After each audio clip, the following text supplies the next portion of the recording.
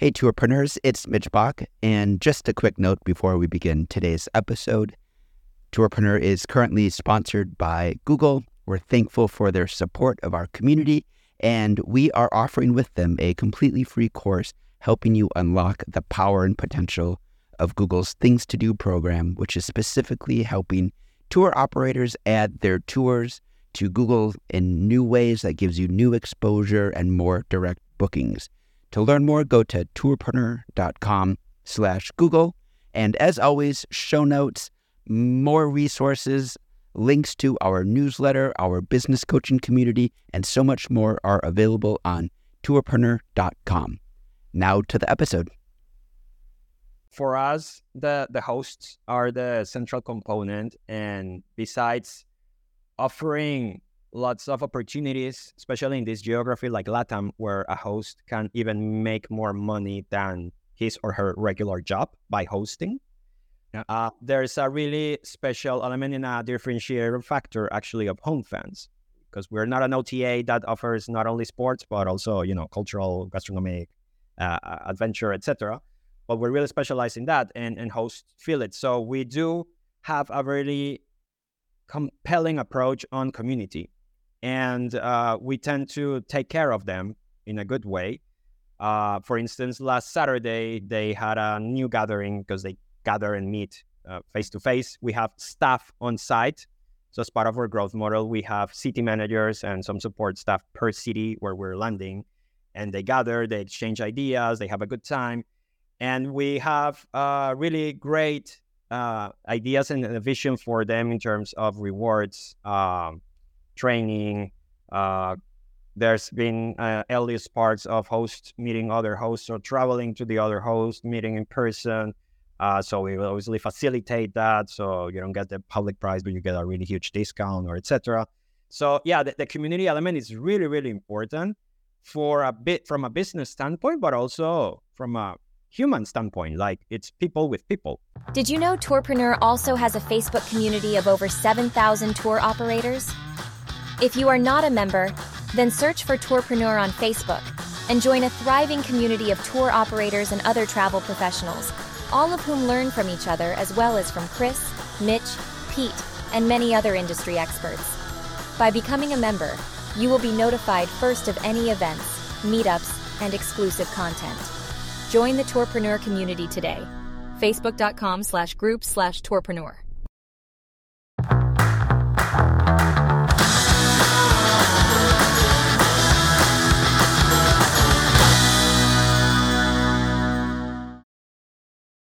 Welcome, Tourpreneurs, to another episode of the Tourpreneur podcast. This morning, I'm pleased to welcome Daniel Velasquez, who is the founder and CEO of Homefans.net. Welcome, Daniel. Hi, Peter. How are you? Thank you for having us here today, and I'm really excited to our chat. Great. So Homefans is a sports experience marketplace where travelers can book sports experiences basically anywhere in the world. I think you're specializing in South America at the moment, but anywhere in the world. And they are matched up with local hosts. Is that correct? Yes, in a nutshell, we're a marketplace for authentic sports experiences hosted by locals. That would be the one-liner. We are actually more focused now on two things. One, geographically, in LATAM, Latin America is our main destination market. I can tell you a bit more about the reasons why. And the second one is actually, since we're in early stage but growing rapidly, we focused on one sport, which is football. 93% of our listings are football. It's the beautiful game, the most popular game in the world, but it's helped us develop and achieve our milestones on our growth. But obviously the ultimate vision is to cover all sports within the marketplace. Am I correct in saying you started as a tour operator rather than a marketplace? Yeah, I can tell you a bit of the history of Homefans. And yes, you're correct. We started as a tour operator and then evolved into a marketplace. So we are two founders. It's Luke, who is Dutch, and me. I'm Colombian, but I've been living in the UK. That's why my accent is a bit different. But we started Homefans out of our personal pain points and experiences. So really quickly, it started actually originally with Luke's idea. He is a Man United fan. but he's Dutch, and he used to travel a lot to Manchester, starting with his parents and then with friends, just to watch games. And for him, the whole process was already sort of ticked. He ticked all the boxes. He had the tickets, he had the accommodation, he had the flights. Long story short, over the years, he had the same routine all over again. But even though he had everything sort of sorted, he still felt a bit disconnected from the local community. That changed over the years when he started meeting locals. He started to know new places. He gathered with new people. They showed him around. They taught him songs, anecdotes. And the shift or the highlight of the trip changed from the result on the pitch to what happened with the people off the pitch. And then he said, okay, actually, this is something that changed completely my experience. I'm starting to remember more the people, the colors, everything that we did, rather than the result on the pitch itself. And I'm pretty sure this resonates with a lot of people. Then I met him, and I had a similar yet different experience. And really quickly, I went to the World Cup with my dad following Colombia, because I'm Colombian. It's the only time Colombia performed well in a World Cup in Brazil. And we had sort of need, which was we looked for accommodation, and we decided to go into the route of actually relying on locals. My dad knew someone in Sao Paulo, and that people knew people, etc., etc. We didn't want to go into Airbnbs or travel agents, etc. And in a nutshell, everything went really well. It's the best experience, father-son experience we had. But what stood out again were the locals. All these experiences that we had with them. And when I listened to Luke's initial idea and I shared mine, we clicked, and evidently we started working on something that wasn't out there yet. So coming back to the operator sort of moment or phase, we wanted to tackle this need that we thought it could resonate with thousands of people, and it did, with two elements. One, the experiential component. So we're really, really focused, and you see with our company's name, Homefans, what changed completely our experience were the locals. So what we wanted to introduce into the component of a sports operator or football travel operator, if you want to be really specific, was that we wanted to connect it with the local experience. So we started connecting with locals in specific cities, especially in Europe, trying to design and implement and standardize the best local experience that local could offer. And the second element that we wanted to have a quick win was that we thought of a sort of traveler that likes football in a neutral way, not following your club or not necessarily going to watch your national team like England, but more like, I love football and I want to discover and explore. So what we did was to pick, a very, very compelling proposition, which were the derbies. So in a nutshell, what we said was tick off your bucket list with us. Have the greatest local experience, even though you're a foreigner, you're an outsider, but have it as a local. But on top of that, go to the best games around the world and, tick off your bucket list. So with these two elements, we started as a travel operator, presented the idea to the initial market, started with earlier sort of tests, etc. Then started implementing the idea that I just mentioned. And we hit a ceiling almost before COVID when we thought, okay, this is going really, really well. There's traction. There is early signs of product market fit. But we cannot just rely on derbies, because derbies only happen once, twice, or 3 times a year. And that's when we started developing the idea of the marketplace to actually maximize that capacity of all the destinations and not rely on the big games or the bigger games, but incorporate the whole experiential component provided by the locals to any day, any match, any single experience that could be or revolving around sports. So if I'm understanding that correct, the market gap you guys identified wasn't that there wasn't enough tour operators already doing sports tourism. It was the locals hosting the people traveling for sports in the destination. So the market gap was the locals giving you a different experience when you're there, which sometimes was as good, if not better, than the actual football that you went there to go and see. Is that correct? That's extremely correct. Yeah. So back in the day when we started with the initial idea, what we found out is that the sports tourism, now we're talking sports tourism as a market, it's highly fragmented. There are different players, usually very local or regional ones, not global. And they all focused back in the day on the transactional elements, of a tour. In this case, let's secure the flights, let's secure the accommodation, the tickets, which is primarily the trigger if you're going to a sports event. But let's say, in other words, after that, it's your issue. You will see as a traveler what you do there, So we wanted to tackle that. It was also related to a demographic. Back then, it was the millennials who wanted more experiences than just things and, all that background story that is about millennials and experiences. And we found that the locals were the central point. So yes, the experiential component provided by the locals allowed us to sort of introduce a new element to tackle this sort of gap in the market for a specific niche, a specific demographic. Then we started growing and found that this could be sort of overlapped and incorporated into different sort of demographics and as well on a mainstream level, because right now experiences as a concept, it's something big and it's really interesting. What we're doing is bringing them closer to sports. So the move from tour operator to marketplace was primarily driven so you could give a better value proposition to the market, whereas being a tour operator was restricting you because of the supply. Yes, that's a fair assessment of it. On one hand, as I mentioned beforehand, our proposition was the unique sports experiences or unique football experience on one hand. So we stuck to football. And on the other one, as I mentioned beforehand, we really focused on the derbies, and the derbies were the key or the big games. And as I mentioned beforehand, again, those were 3-4 times a year. And think of it from supply standpoint. We already have the supply sort of, because we had the ticketing, we had the locals, we had the accommodation, of course, but that's highly transactional. And we could only maximize that 3 or 4 times a year. So we started asking ourselves, okay, what's another avenue of possibilities where we can actually not only have it 4 times a year, but develop it into every day even. So that's a bit of the vision on one hand. So when we started researching, talking to peers, investors, everyone in the industry, including yourself, and we had that chat during COVID, what we found out is that there was another avenue of opportunity with the marketplace.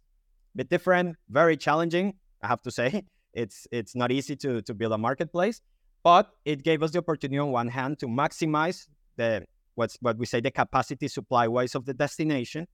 And on the other hand, it allowed us to actually go more in-depth in terms of product mix or product segments, because I can tell you a bit more later on, we were mainly doing packages or multi-day tours.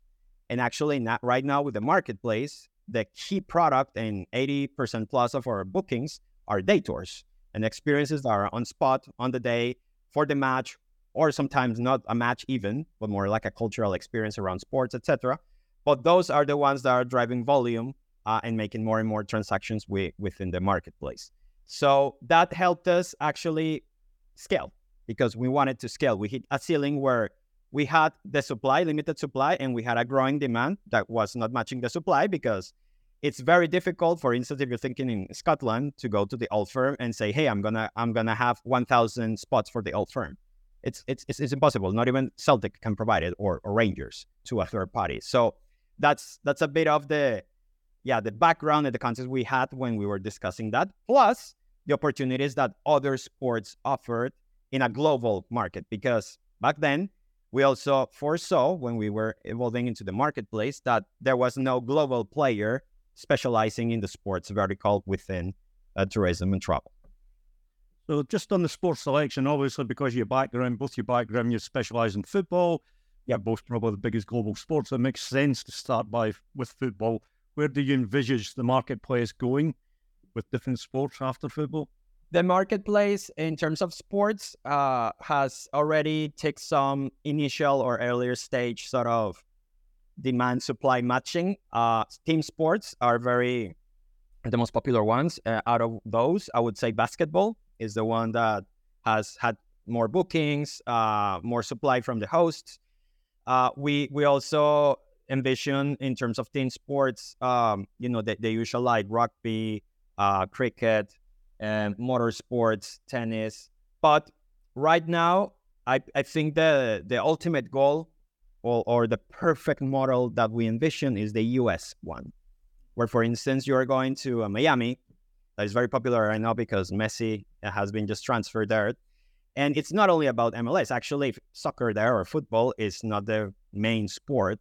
It's growing and it's getting there. But you have a really compelling proposition of a city that has an influx of tourism, which is really important. And I can tell you a bit more about that, of who our customers are right now, because they're not necessarily sports fans per se. It's actually tourists.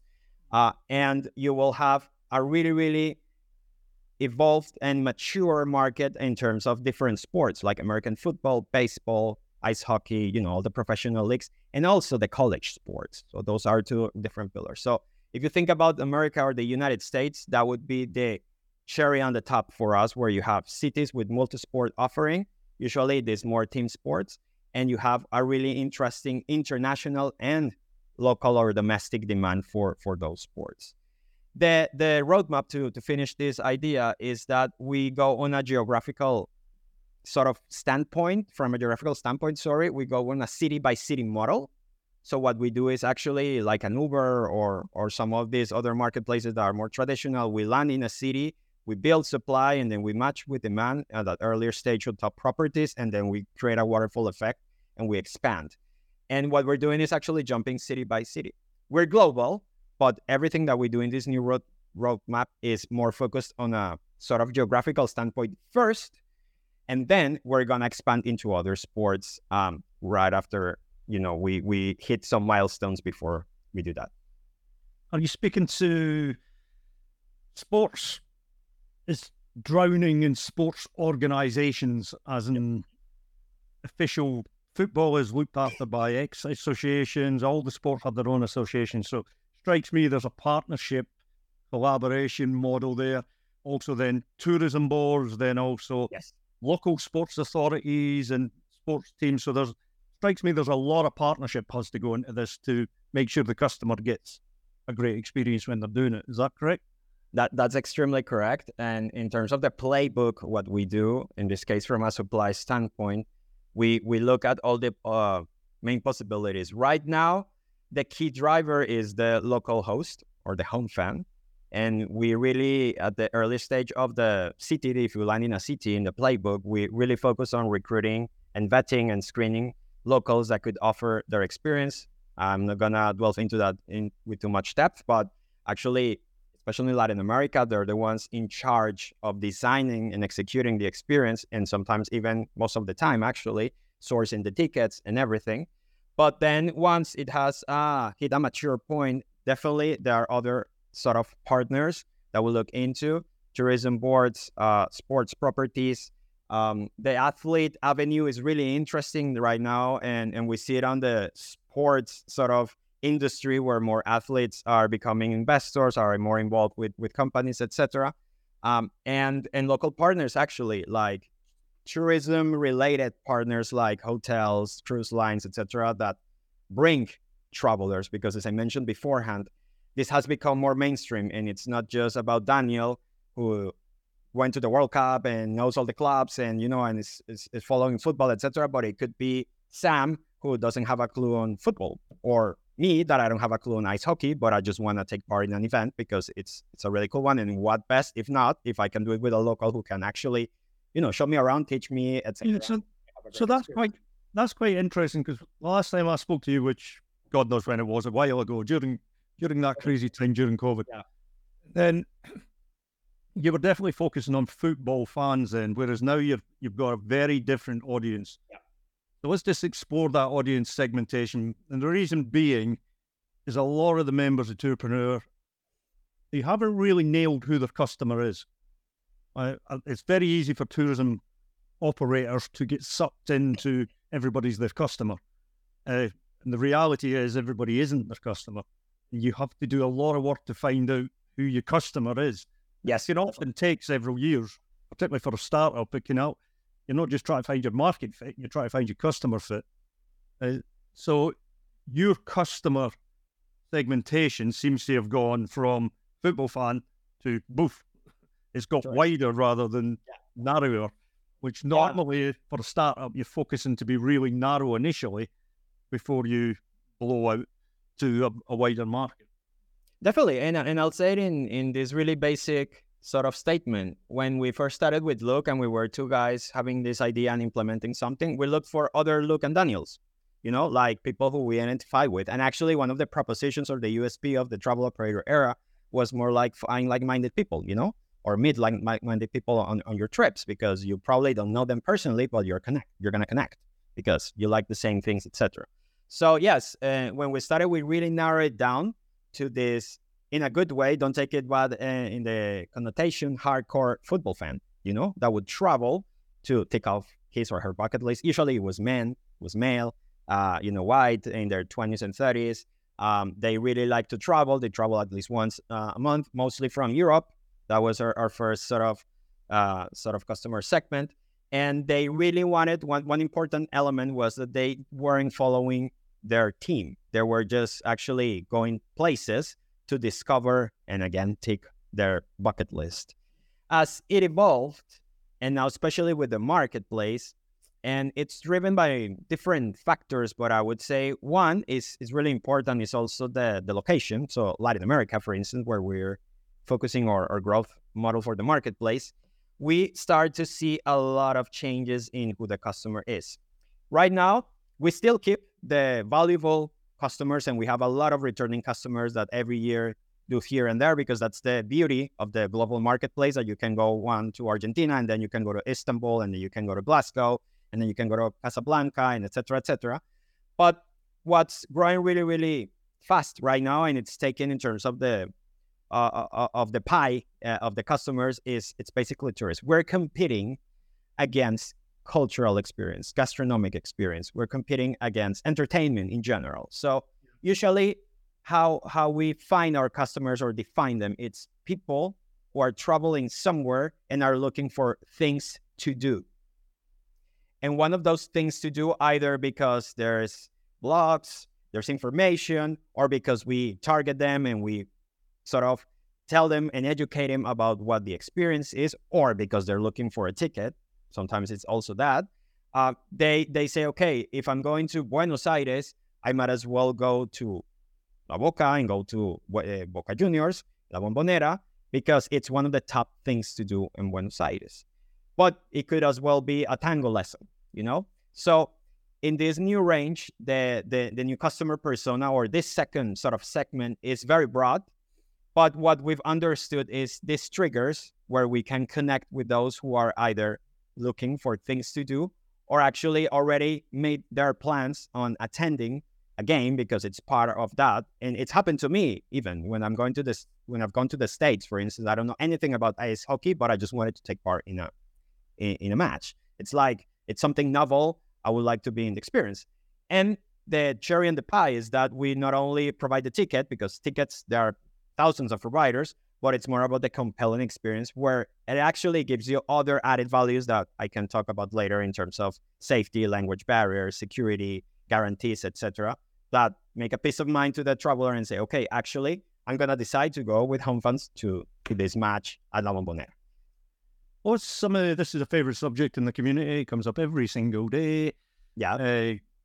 People know they have to do it, but they get lost in it. Marketing strategies. What's some of the marketing strategies that's helped you basically move from being a tour operator into a marketplace? Because the minute you're a marketplace, sounds great, you can do all these destinations, but that means you have a lot more marketing to do, the hints in the word marketplace. If you're going to make a marketplace successful, the marketing has to be great. Yes. It's the question. Yeah.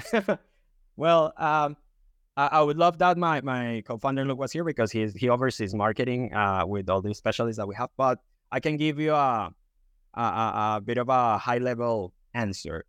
When we first started with the operator, I think I'm pretty sure the key elements were the brand. So trying to put something novel, innovative, but that resonated with people like us, as I mentioned beforehand, like Daniel or Luke, and started to find our niche and gather here and create that narrative around meet like-minded people, unique experiences. It's more than just a ticket, more than just a game. A lot of video You know, we when we first started, let's say we had 10 destinations. We would film 4 with really, really high quality video. So there are like short films. So around the Derby, the Belgrade Derby, the Krakow Derby, the Old Firm. I remember we had Copenhagen, Rome, and that created like a sense of excitement and inspiration, because it wasn't just a guy filming and getting the ticket and filming the stands, but it was more about the whole experience. So content creation alongside finding that right niche with, yes, some paid sort of marketing actions was the perfect combination for that. And then we built a community. The community used to refer, word of mouth, PR helped as well. We had a lot of PR back in the day, thanks to our investment rounds or the concept that was innovative. But then when we shifted to the marketplace, we found ourselves in a whole new world, because as you mentioned, you cannot just do everything everywhere. And I remember when we talked, Peter, during COVID at the first, I think it was the first year of COVID, we were actually thinking what to do. And we followed a kind of playbook for the operator, but we found ourselves, or we sort of noticed that we were wrong. Actually, the key element of the travel operator, marketing-wise as well, as part of the narrative and the USPs, was that we were global. And we are right now. But the subsequent actions of being global were the ones that were wrong for us. So let's say we had the Glasgow Derby, Belgrade Derby, Istanbul Derby. We didn't need 10 locals for that. We needed 1 or 2, right? Because, well, 1 or 2 can host a group. It's just a game. It's a weekend or 2 weekends a year, etc. But the marketplace assumes that you're actually hosting every single game, and even sometimes when there's no games, because you have other stadium tours or cultural experiences, etc. So when we first started doing things in COVID, presenting the marketplace, we did a lot of branding, etc. Well, long story short, we started recruiting everywhere. And that was our first big mistake. We weren't even still operating with the marketing yet, because, well, it was COVID. We did a lot of interesting tests, etc. But we found out that this was the wrong action. And we spent a lot of time doing that, because when COVID stayed and it took longer than we expected, and we tried to kickstart the marketplace, we found that only a really tiny minority of all the hosts that we recruited were actually getting initial bookings or were engaged, because a lot of time passed and we couldn't just operate everywhere. And when it started to open up in terms of the restrictions, we had to make a decision. Either we continue this idea that we had mentioned beforehand of being global, the different destinations, or we just focus on one geography, which was what we did. So the marketing shifted completely, and all the effort that we put during COVID to recruit hosts, I wouldn't say went to the bin, but it kind of got lost there.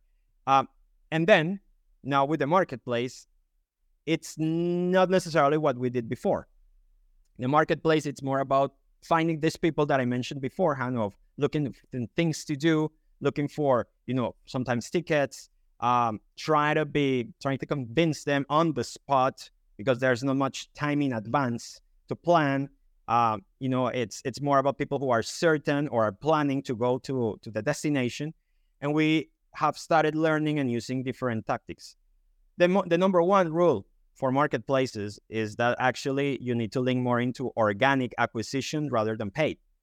And right now, 79% of our bookings are organic. And what we accomplished through the years, because we learned the hard way, we were more used to what I just mentioned before, content paid, a community. Now, people don't necessarily buy into the overarching idea of the community, like the like-minded people, etc. It's more about, I'm looking for things, I want to have it, and we're highlighting the local experience. So yes, it has a component of paid, it's scaled up, it has a really big component of SEO, but the main thing, it's more about word of mouth. And one thing that have been really, really good and have developed is cross sales.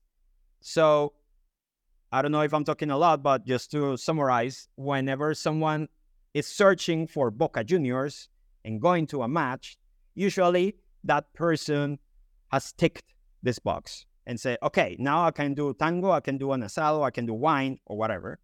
And what we do really, really well is after highlighting and experiencing the experience, sorry for being redundant, and people connect with locals, connect with other people, and see that it's really, really cool and safe, we sort of on the spot offer different options. That's the beauty of having a really dense marketplace in a location. So you have a lot more than 40 options in Buenos Aires to do after you went to Boca Juniors. And then people buy into it, not all, but most of them. And 25% of all our bookings right now are cross sales. So people that go to Buenos Aires for one thing end up doing 3, 4, 5, 6, 7, 10, depending on who they are. So yes, the lessons there for the community, for the operators, and it's something we've been teaching since the beginning, is particularly for day operators, you often only have one bite of the cherry because the person's in your city and they may never ever be in your city again.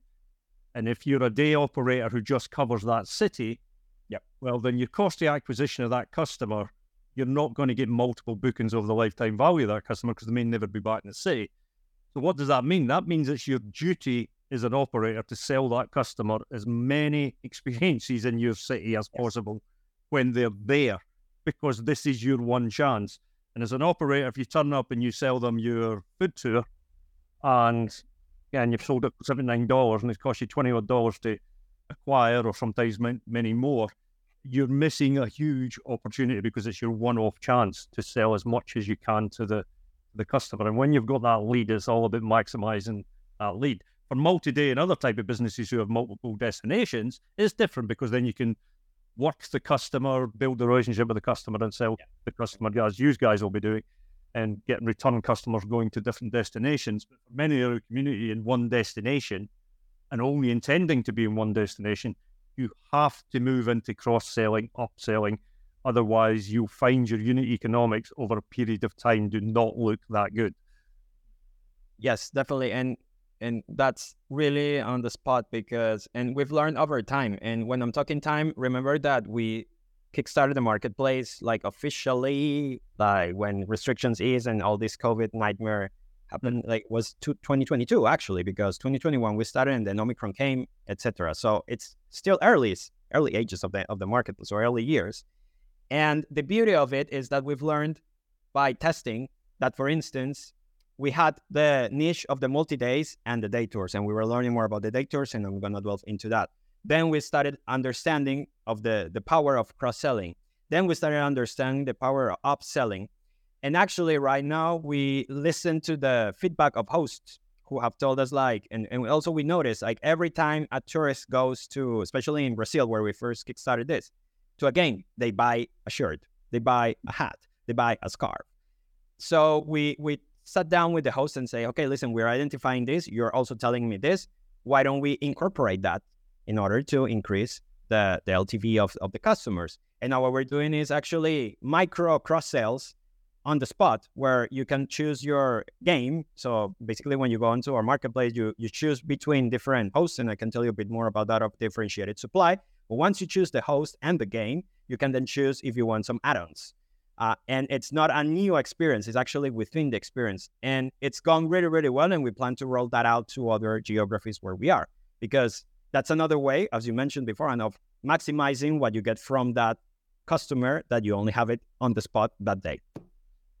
So, and I'm on record as saying this constantly, we haven't got a demand issue in tourism because tourism is going to double by the next 25, 20, 30 years. So we're going to go from an extra couple of billion people flying around the world doing tourism, which comes with a lot of issues.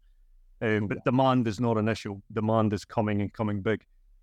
What's the community impact? You're using locals, or you're working with locals, so it has to have a community impact in the destinations that you're sending travelers to or booking travelers to. It sounds like you're in the grassroots of the community in these destinations. Is that correct? Yeah, that's correct. And yes, for us, the hosts are the central component. And besides offering lots of opportunities, especially in this geography like LATAM, where a host can even make more money than his or her regular job by hosting, there's a really special element and a differentiator factor actually of Homefans. because we're not an OTA that offers not only sports, but also, cultural, gastronomic, adventure, etc. But we're really specialized in that, and hosts feel it. So we do have a really compelling approach on community, and we tend to take care of them in a good way. For instance, last Saturday, they had a new gathering because they gather and meet face to face. We have staff on site. So as part of our growth model, we have city managers and some support staff per city where we're landing. And they gather, they exchange ideas, they have a good time. And we have really great ideas and a vision for them in terms of rewards, training. There's been earliest parts of hosts meeting other hosts or traveling to the other host, meeting in person. So we will obviously facilitate that. So you don't get the public price, but you get a really huge discount or etc. So yeah, the community element is really, really important for a bit from a business standpoint, but also from a human standpoint. Like it's people with people. So the impact is really interesting. Obviously, at first, what hooks you with Homefans is the concept, perhaps, but especially the capacity or the ability for you as a local to make money doing what you love, because most of them are already going to the match, So it's more about, okay, actually there's a side gig here that I can participate or take part in, and it's going to make money. And in Latin America, it's really, really a good hook. But after that, the community element is really important. And I can tell you a lot of things that we've done digitally with Discord communities, events, online and offline. But that's where we put our focus. Is that one of the driving reasons to go to South America? Because obviously, if you're going to be a global marketplace working in all destinations, you're going to have home fans, locals working in cities like Madrid, London, Berlin, in Barcelona, Copenhagen. The economics of them hosting is very different from the economics as well. Yeah, and culturally as well. So was that one of the drivers to go to Latin America? Yes. I mean, it was a combination of different things, and we have mentioned this to people who ask, investors, advisors, etc. It's a combination of different factors. One is we look into tourism influx. Latin America is really, really important. I'm Colombian, for instance. This is totally off topic, but 15 years ago, there wasn't any international tourism or mass tourism. Right now, Colombia is really hot. Thanks to the peace treaty and everything that happened, fortunately, in our country. And it's a really nice destination, and I recommend everyone going there. Sorry for having that, but it's really, really nice. So Latin America right now, it's become really, really hot in terms of tourism. If we even related to COVID, Westerners tend to go different places. But, if you're outside of Europe, let's say for Europeans, then you would go to Southeastern Asia, all these places that are more exotic and nice beaches, etc. But during COVID, remember that they were really strict with restrictions, whereas Latin America, they were, but they opened up earlier. And there's other elements of, currency, etc. For us, that was one. The other is existing demand and metrics that we had. So Argentina, that was our first destination, had the whole package because it's well known amongst the football fans, but also in terms of tourism and sports, that it's a different brand there in Argentina. It's the passion, it's the cultural element, so they really are embedded in the culture in terms of football or sports, but especially football.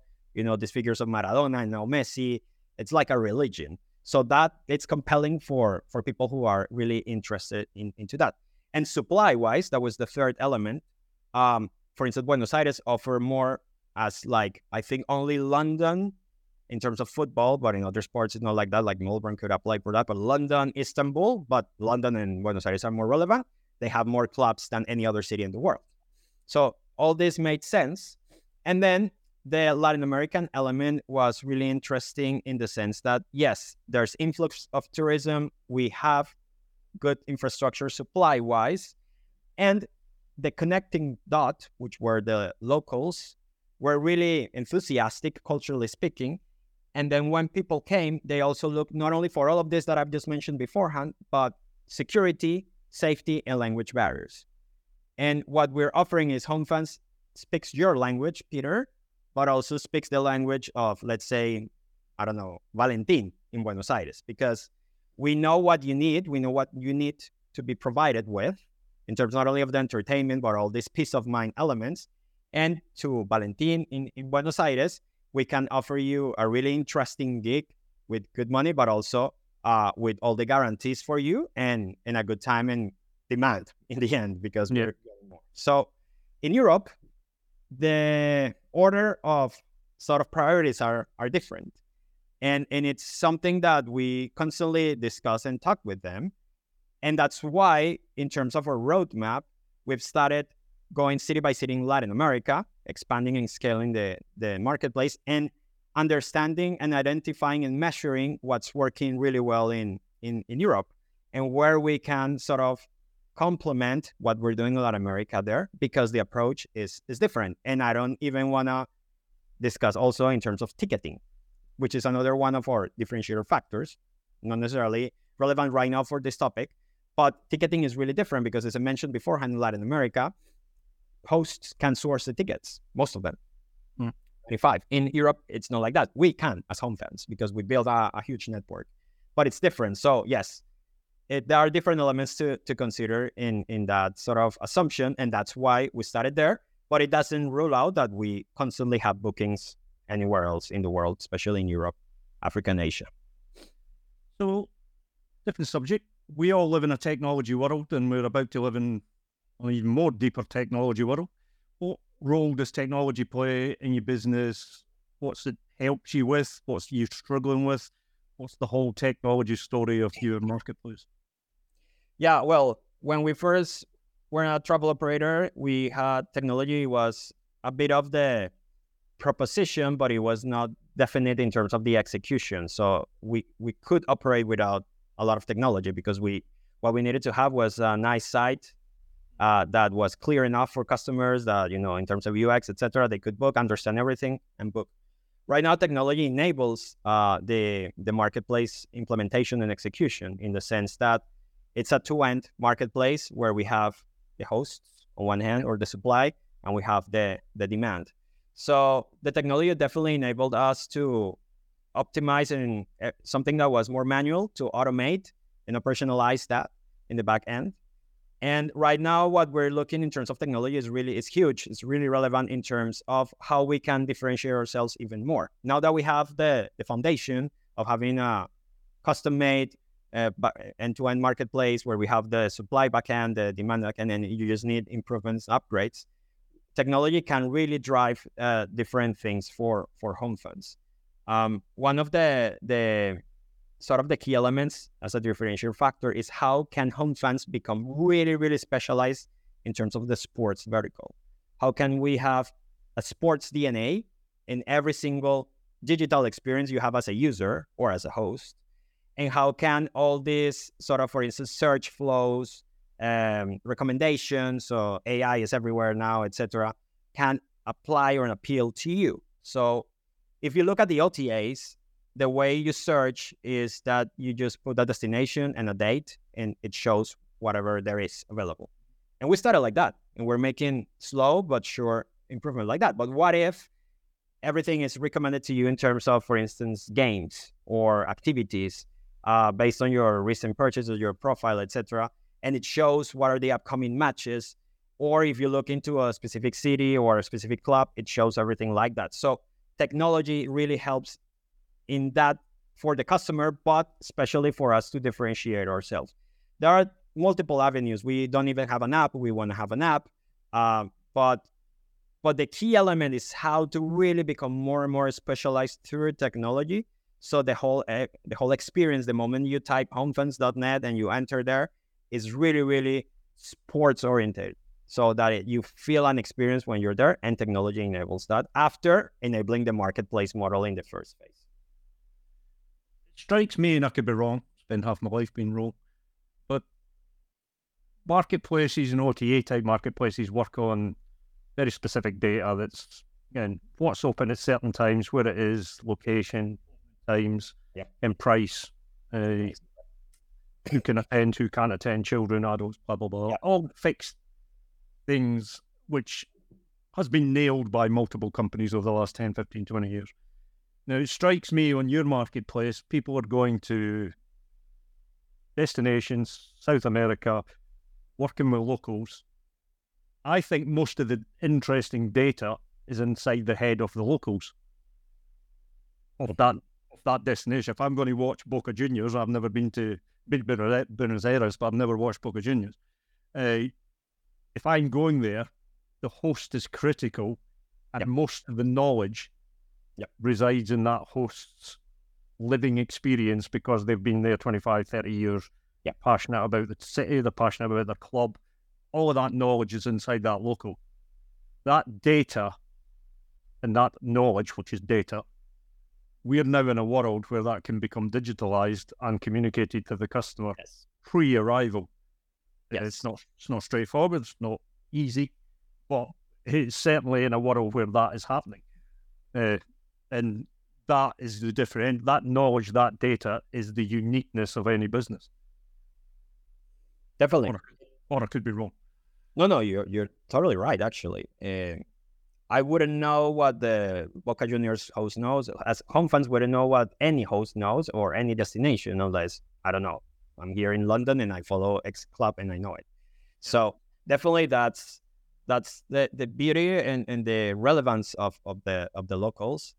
And we've discussed this sometimes in terms of how can we enhance the experience to customers. And we've seen different, because we're always currently looking at what's happening out there, even outside or vertical, even outside of tourism.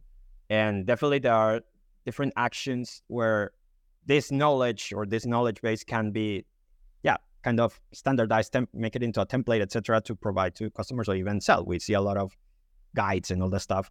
But for now, what we strive for is definitely to keep the authenticity of the local experience and have it as a strength of the business. Every time, for instance, we're talking to investors, existing or new ones, we say that what makes Homefans different amongst different things is the differentiated supply.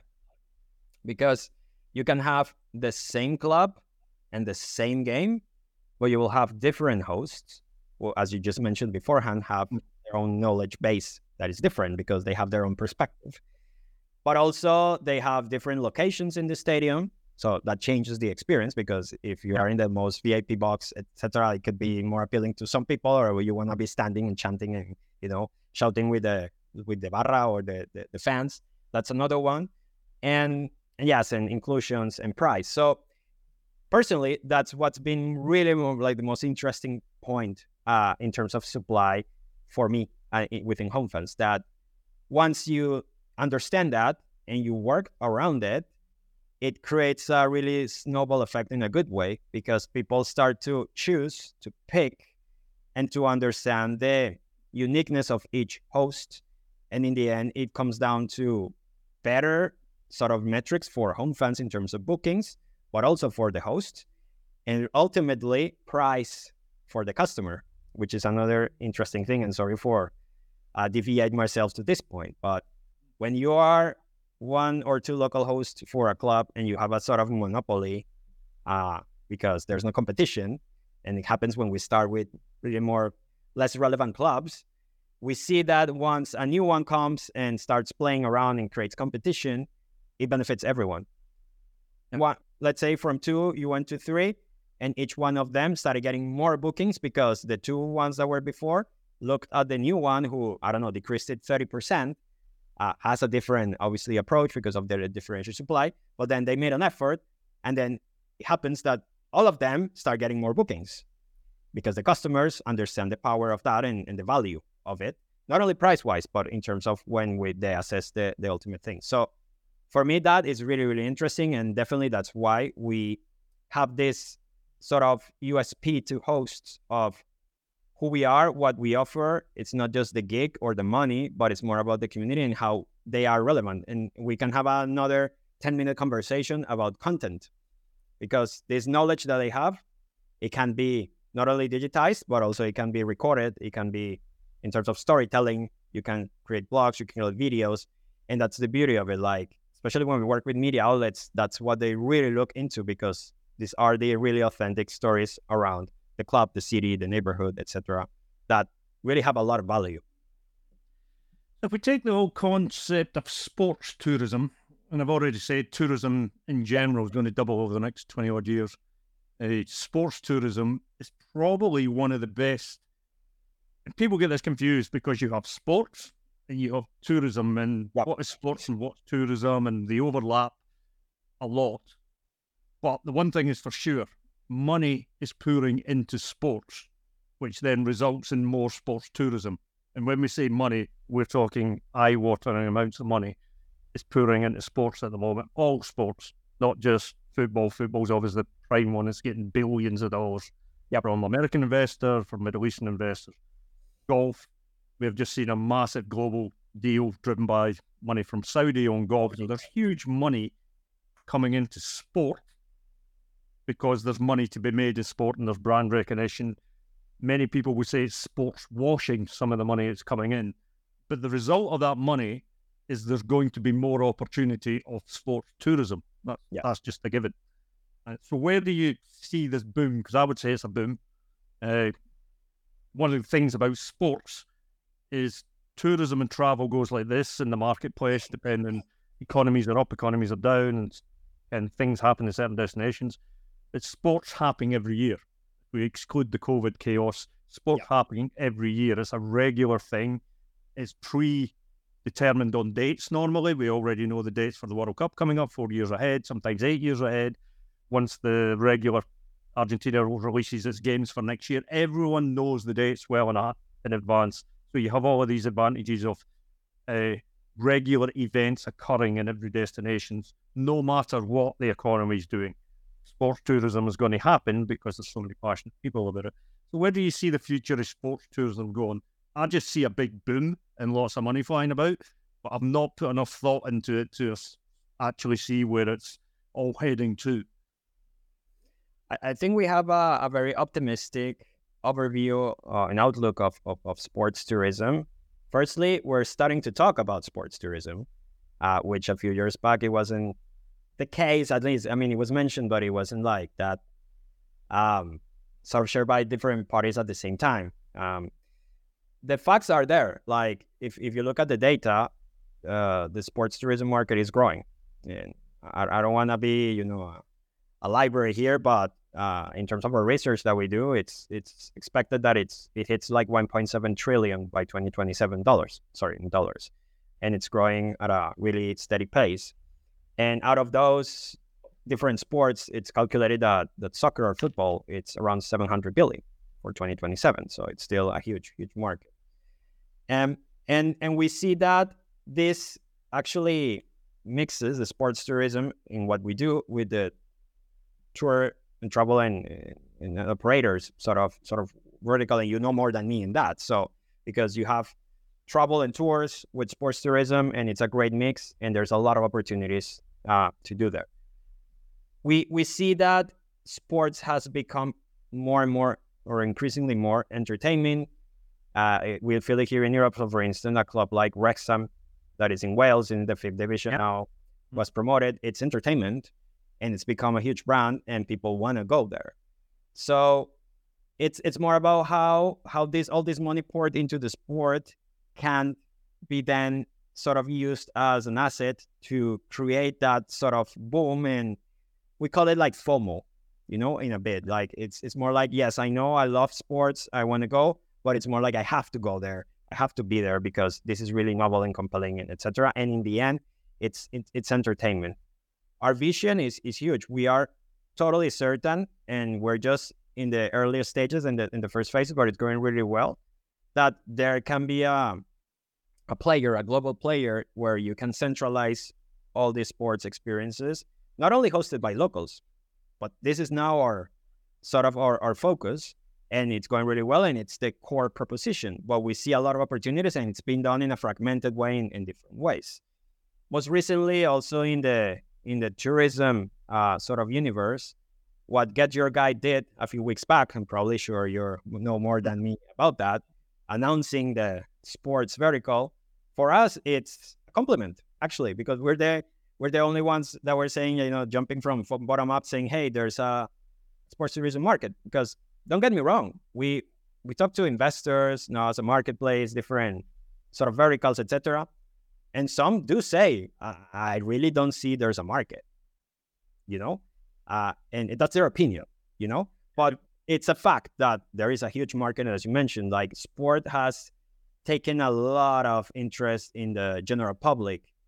Think not only in football, what has happened to Formula One, driven as well by this new content entertainment approach, thanks to the money of the Americans, Formula One, I'm not that young anymore. I'm 39.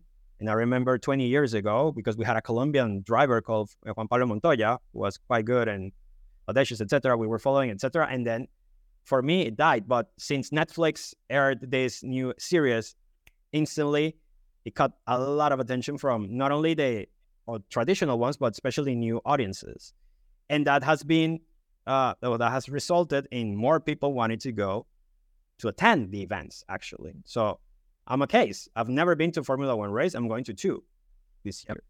So I think it's the combination of entertainment and sports, and for some purists that could be wrong, but definitely it brings the masses to the focal point. And I do believe that there's a really, really huge opportunity there that is not being captured by one or several players. What Get Your Guide showed is that actually it's a confirmation that they see there's a market, and we do as well, and we have all the facts that stated. So yes, I see it as a promising future. Obviously, things happen like COVID, and that halted everything. But sport were, I would say, one of the most resilient ones in that sense, because of financial commitments or whatever you can label. But even during COVID, there were sports events. Yeah, without fans, but there were sports events happening, So it's part of our daily lives, and people are increasingly doing that. And I see it as well as a post-COVID effect, that it went up. Prices have gone up, unfortunately, for the consumer. But that hasn't stopped them to go and attend and take part in sport events. Yeah, I sort of look at, and I could be wrong, I look at sports as, there is obviously sports tourism, but sports is also, and there is no real differentiation here, it's also leisure. It's something that happens in our daily lives. It's like going for a coffee. If you're in a city and you go for a coffee, it's something that happens on a regular basis. Sports happen on a regular basis, whereas pure tourism activities, maybe going on a history, cultural tour or food tour, that's not a regular purchase. That's a once a year or once a 2 year purchase. Yep. Whereas for people interested in sports, sports can be quite a regular. In fact, if I just look out my window here, my next door neighbours, 2 young kids, are obsessed with football. Yep. So I see their dad driving them to football matches, driving them to playing football. They're doing sports experiences 4 or 5 times a week, whereas a tourism experience can be once or twice a year. Therefore, the opportunity in sports I do see is substantial because of the regularity of involvement of it, rather than a once time. So Daniel, I just want to ask you, just to finish off here, is, of community, what advice, based on your background of being a tour operator, now a marketplace, through highs and lows, and nothing's easy in this world, it all has to be grinded out. What advice have you got for a community? And most of the community is made up of small businesses building. All of them are trying to grow. Some of them are bigger than others. But what is your advice for the community based on your own experience? I would say the most important one that is often overlooked is talk as much as you can with your customers. Even a few years after we first started with the tour operator, we still can ask our initial customers what they think, how they feel, what they want. And actually, sometimes I can even fathom it, like basically you're asking, what can I sell you next? Sort of, Yep. And it works every single time. So sometimes you are so focused on growing, on finding new audiences, and that's good. That's really, really good. But never underestimate the power of your core customers. And even though I just mentioned to you, Peter, that we are more tourist focused and, and we have this new approach where we're sort of competing with entertainment or leisure in general, we still can get back to our customers, test things out, ask them things, get their feedback. And it happens also with the hosts, but on a demand side, it's incredible what you get from them. So if you are really thinking about doing new things in the business or growing or anything that you want to test out, never leave your core customers behind. Keep them on the journey, keep communicating with them. And I have to say, growth keeps you away from that. And sometimes we have to remind ourselves, and actually I'm saying this because just last week we did something quite similar about that, and the result was outstanding compared to any other action that we do in terms of customer acquisition or whatever outcome we want to get. And it reminds us constantly that, yes, you have to just talk to your core customers, continue the conversation, even if everything changes, just keep them in the loop. That for me is the most valuable lesson I've had over the years, because they are actually the first people who bought into the concept and are there all along the year. I can tell you, for instance, during COVID, we had to do a lot of cancellations and we did little refunds because of that, because of killer communication, constant communication, and understanding of the customers of what happened, and not just, hey, just give me my money back, etc., etc. So yeah, that would be my advice. So there you go, community, entrepreneur community, constant communication with customer in a world of increasing technology, in a world of more and more online bookings happening every day. It's very easy to take the bookings and not communicate with the customer. Customer does the experience, disappears. Make sure you set up strategies that you've got constant communication with your customers. People like people and they like communication. The deeper your communication with the customers, the longer sustainability you will build into your business. The way I've kind of thought about that over the years is, not that I'm into space, but if you've got a universe with a big burning core, bright star, and then you've got all these other dotted stars all around it, it keeps coming in.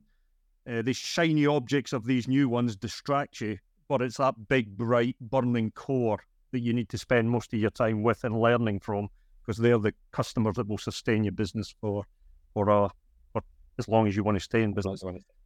So Daniel, thanks very much. That's been hugely interesting covering off sports tourism, and I wish you all the well with the marketplace.